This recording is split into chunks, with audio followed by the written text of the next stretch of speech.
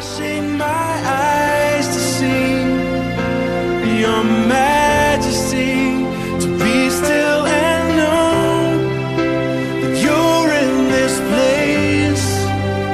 Please let me stay and rest in your holiness. Word of God speak.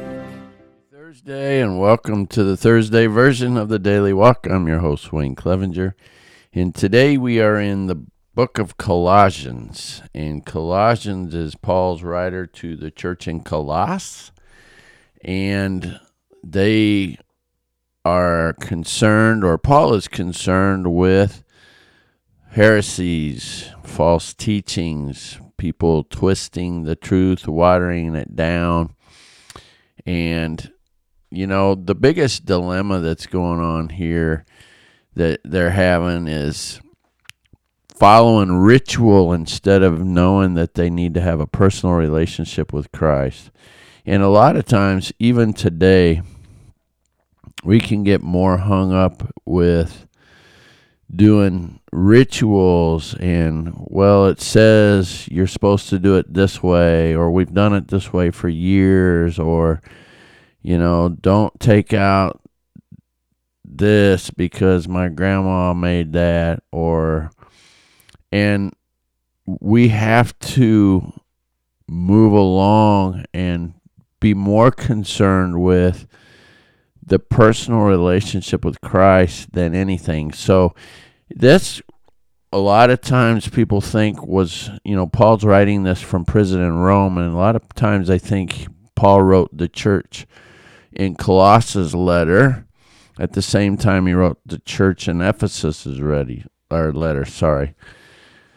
So they're both written with much of the same content, just in different words, and you'll kind of see that if you read this, because a lot of it is similar. While Ephesus seems to be focused on the church of Christ, Paul writes to the church of Colossus and focuses on Christ of the church. And so he always starts out, you know, with a greetings. This letter is from Paul, chosen by the will of God to be the apostle of Christ Jesus, and who's writing with him from our brother Timothy. Timothy is his young understudy, so to speak. And then he always gives thanks for them and for what they're doing and how they're working hard to persevere. And he gives this note: we pray that you will be strengthened with all his glorious power, so you will have all the endurance and patience you need. May you be filled with joy, always thanking the Father. So you can see in just that scripture there's some likeness to Ephesians, like Ephesians 3:20 pops out in that. Philippians chapter 4 comes out in that. And so there's some likeness there that he's doing. But then we get right into the Christ of the church, okay? Because then he says, Christ is the visible image of the invisible God. And I love this because now he's quoting a lot of what John 1:1 is about. He existed before anything was created and is supreme over all creations. For through him, God created everything. He made things that we can see and things we can't see. Everything was created through him and for him. And I love this because he's going right back to John 1:1. In the beginning was the Word, and the Word was with God, and the Word was God. Nothing was created without him, and everything was created through him. And I love that because he's just going right back to it. And then he says, Christ is also the head of the church, which is his body. The church is his body. So again, I say, this dispels any mindset we might carry for when we get church hurt that says, I love Jesus, but I hate the church. Well, we can't do that because that says we love a decapitated source. I mean, think about that. We love Jesus, but we hate the church. Well, the church is the body of Christ. And so, you know, that was me for a lot of years. And I couldn't do that. I could say I love Jesus, but I hate the church. But then I really lived a super worldly life. And Jesus said, if you love the world, you don't love me. And I was proof of that. And man, my track record shows it. So somewhere I had to quit playing the victim and come to the reality that if I really love Jesus, I'm going to have to accept the church. And what Jesus said to me is, it's going to be there. The church is imperfect. What you have to do is try not to be those people. You have to try to be the one that reflects me like the Bible says, like the Word says, to reflect me. And so Paul will get to that in this writing. And he says, you've been reconciled to himself through the death of Christ in his physical body. As a result, he's brought you, me, Wayne, into his own presence, and you are holy and blameless as you stand before him without a single fault. So if we're brought into that, and now we're the body of Christ, if we remember that, then we should live like that, right? We've died with Christ. We've been set free. We've been resurrected into a new life. So we can't keep following the rules of the world, because the way we think, oh, I love Jesus, but not the church, says what the world says. Because that's divisive. And Paul reminds us that Jesus prayed for unity. He wanted us to be unified like him and the Father were unified. United, not divided. Ooh, that's good stuff. And so he keeps going, and he says, so since you've been raised to new life with Christ, set your sights on the realities of heaven where Christ sits. Think about the things of heaven, not the things of earth. For you died to this life, and your life is hidden with Christ in God. So I had to go through a lot of that yesterday. My day was filled with a lot of stuff, and I loved the fact that we were in Philippians in the joy chapter, and think about things that are good and pleasing and worthy of praise. So I just I listened to worship music. I prayed all day, and it said to be in constant prayer yesterday. And so you have to get your mindset not of the things of the world, because I had this post on Instagram the other day that if we let Satan fill our minds with anxiety and other stuff, then that leaves no room for God. So if we put God in our mindset first and think of all the wonderful things he does, which is what Philippians was talking about, then there's no room for Satan to have any mind control over us, right? We put on the full armor, and we put, from Ephesians, remember, put the helmet of salvation on, then he can't attack our mind, right? So here he is again in Colossians 3 telling us, think about the things of heaven, not the things of earth. Because in heaven we won't have any of this. In heaven we will be worshiping, we will be praising, we will be walking streets of gold. So put to death the sinful earthly things lurking within us.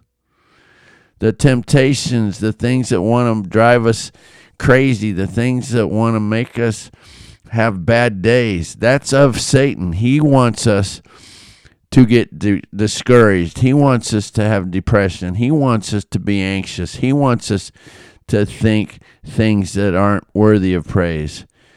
Have nothing to do with sexual immorality, impurity, lust, and evil desires. Don't be greedy, for a greedy person is an idolater, worshiping the things of this world.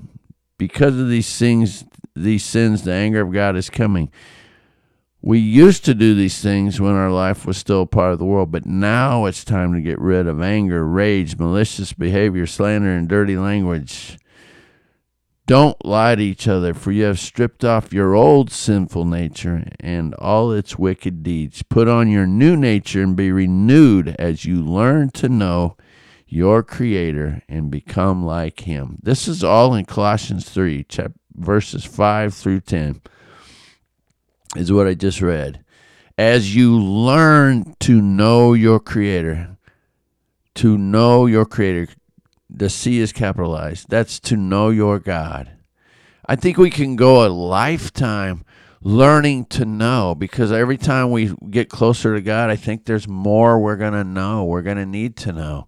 I think we got to seek first His presence, His kingdom. I think when we do that, I'm going to talk about rest Sunday, because I think when we do that, it takes us out of all this other stuff that He's writing about, and it puts us in a presence that helps us escape that stuff Satan's trying to do to us, right? And if we're in the body, that's when those antibodies get to do their work. Those things that repel Satan. I can't tell you how many times I rebuked Satan yesterday, because I'm not letting him control anything in me, because I know the Holy Spirit is in me. And we're going to get to that scripture later in December that says, greater is He that is in you than he that is in the world. That's greater than is He, the Holy Spirit that's in you, than he that is in the world, Satan. Holy Spirit is bigger. And He has more for you. So we have to just focus on Him. And Paul is writing about that. The Christ that's in the church, you're the church, is greater than anything out there. So he's telling us, don't get caught up in that stuff. And, we talk about dirty language, man. That's innuendos. It doesn't have to mean cuss words. That's innuendos. That's things that are leading in conversation that can take people down a path. And we have to be real careful with that, because, when we're in mixed company of people of the world and we're there, we have to really think about how we speak. I was in a conversation yesterday, and just out of the blue, I said what was coming to mind, but because I was in mixed company, what came to mind was taken in their mind, which was way out of context. So I real quick had to change it, but it was too late. And they were already giggling about the way they took it. And I said, that's not what I meant. I've already changed it, but that's on me. I know I should have rephrased that, so I'm sorry. And it's like, we really have to watch how we do it, especially if we're believers and we're in Christ. And that's where the Holy Spirit will help us, okay? That's why we got to fix our minds on heavenly things at all times, because the enemy's going to use everything he can. Since God chose us to be holy people, He loves us and clothes us with tenderhearted mercy, kindness, humility, gentleness, and patience. Doesn't that sound like Galatians? Remember Galatians 5, starting in verse 19? If sinful desires come in, that's what this Colossians 3 is. And then, verses 20, 21, and 22, I think it's 21 and 22, the fruit of the Spirit, love, kindness, patience, tenderness. That's all here too. He's repeating this because when Christ of the church is in us, the Holy Spirit, we're clothed in that. And we can be tenderhearted with mercy, kindness, humility. And it's tenderhearted mercy. That's a hyphenated word, basically. This is so good. And he's just trying to encourage our brothers and sisters that, hey, You got the power. So today on this Thursday, remember, you've got the power. And above all, here's the big one. Above all, clothe yourselves with love, which binds us all together in perfect harmony. There we are. What did Jesus pray? Let them be united as you and I are united. He prayed that to the Father. How does that be? Because there's perfect love. What's perfect love? Love like Jesus said. I give you, John 13:34, I give you this new commandment, that you love one another as I have loved you. Why is that a new commandment? Because it's unconditional love. We look past each other's faults. We don't hold it against them. We don't get easily angered. We don't rejoice when somebody gets something due to them because they made a mistake. We're forgiving, we're patient, we're kind. Just like it says right up here, we show tenderhearted mercy. When we show humility and we're gentle and patient. Ooh, that's good stuff. Because we bind ourselves together in harmony with perfect love. And then the peace that comes from Christ rules in our hearts. Wow. So if we have perfect love, then we'll know peace that comes from Christ. I don't know about you, but that sounds pretty good to me. And then, as a body, we as members, as one body, if we live by that, if we live by clothing ourselves with the love that comes from Christ, which will give us perfect harmony in Christ, then as a body of Christ, we will live in peace. There won't be squabbling. There won't be dissension. There won't be division. That's how we do it. But we got to live out that rule, that commandment, that new commandment that he gave us. And you're like, it's not a new commandment. Right, it's not a new commandment, but he calls it a new commandment because he knew it'd be something new to us, because so many of us have a hard time living out unconditional love.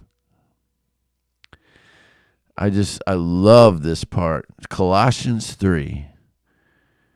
And it's, if you got your Bible, I bookmarked this. It's verses 1 through 17. And then Paul talks about family life, and I highlighted, fathers, don't aggravate your children or they'll become discouraged, because we so many times nitpick our kids, and then when they get old enough to flee, they flee. And I've seen that more than once. And as a youth worker, man, we have got to let our kids know we love them more than just by being iron-fisted with them. We got to let them be people too. And then Colossians 3:23, we had this verse too back in Ephesians, I think it was. It might have been Galatians. But work willingly at whatever you do, as though you were working for the Lord rather than for people. And I was telling myself that yesterday too, because, sometimes work gets tough, right? So we got to just remind ourselves, this is God appointed. The jobs we have are God appointed. God made them happen for us. God's providing for us. God's put us there for a reason, so we got to look for the reason that God has put us there. What's our reason? So that you can be the light to somebody where you're at. And you're the light by the way you act, by your actions, reactions, and the way you interact with people. And if you're not coming in with the mind of Christ and being the light to people, then perhaps we need to repent and say, Lord, help me be the light, because I know I'm there for a reason, and you want me to be the light. So he warns us that if what we're doing is wrong, we'll get paid back for the wrong we've done, for God has no favorites. So make sure we represent and be the light. Devote ourselves to prayer with an alert mind and a thankful heart. Live wisely among those who are not believers and make the most of every opportunity. And let your conversations be gracious and attractive so that you will have the right response for everyone. Make sure, like I said, your words come out right so you're not having to backpedal like I did yesterday and basically repent for not being wise amongst the non-believers. Make every opportunity to let your conversations be gracious and attractive. It wasn't unattractive, but it wasn't gracious, if I had to rate it. So remember, we are there for a reason in our workplaces. Remember, God is in you, and you have the chance to be the light right where you're at in your interactions, your actions, and your reactions. So think about the wonderful things God has done and for heavenly things, because greater is He that is in you than he that is in the world. And I'm getting ahead, but that's a great verse to keep in us. So Paul closes out about how much he loves them and about those that are with him. And one thing I highlighted in this was how Luke, remember Luke, who wrote The Good Doctor, who wrote Luke and Acts? Luke is with him. And I just thought that was interesting how Luke happens to be around him there in Rome. So, have a great Thursday. Be the light to someone. Know that you are there for a purpose. And you make a difference because God loves you. Be the body and be united, not divided. Have a great day. Word of God speak, would you pour down like rain, washing my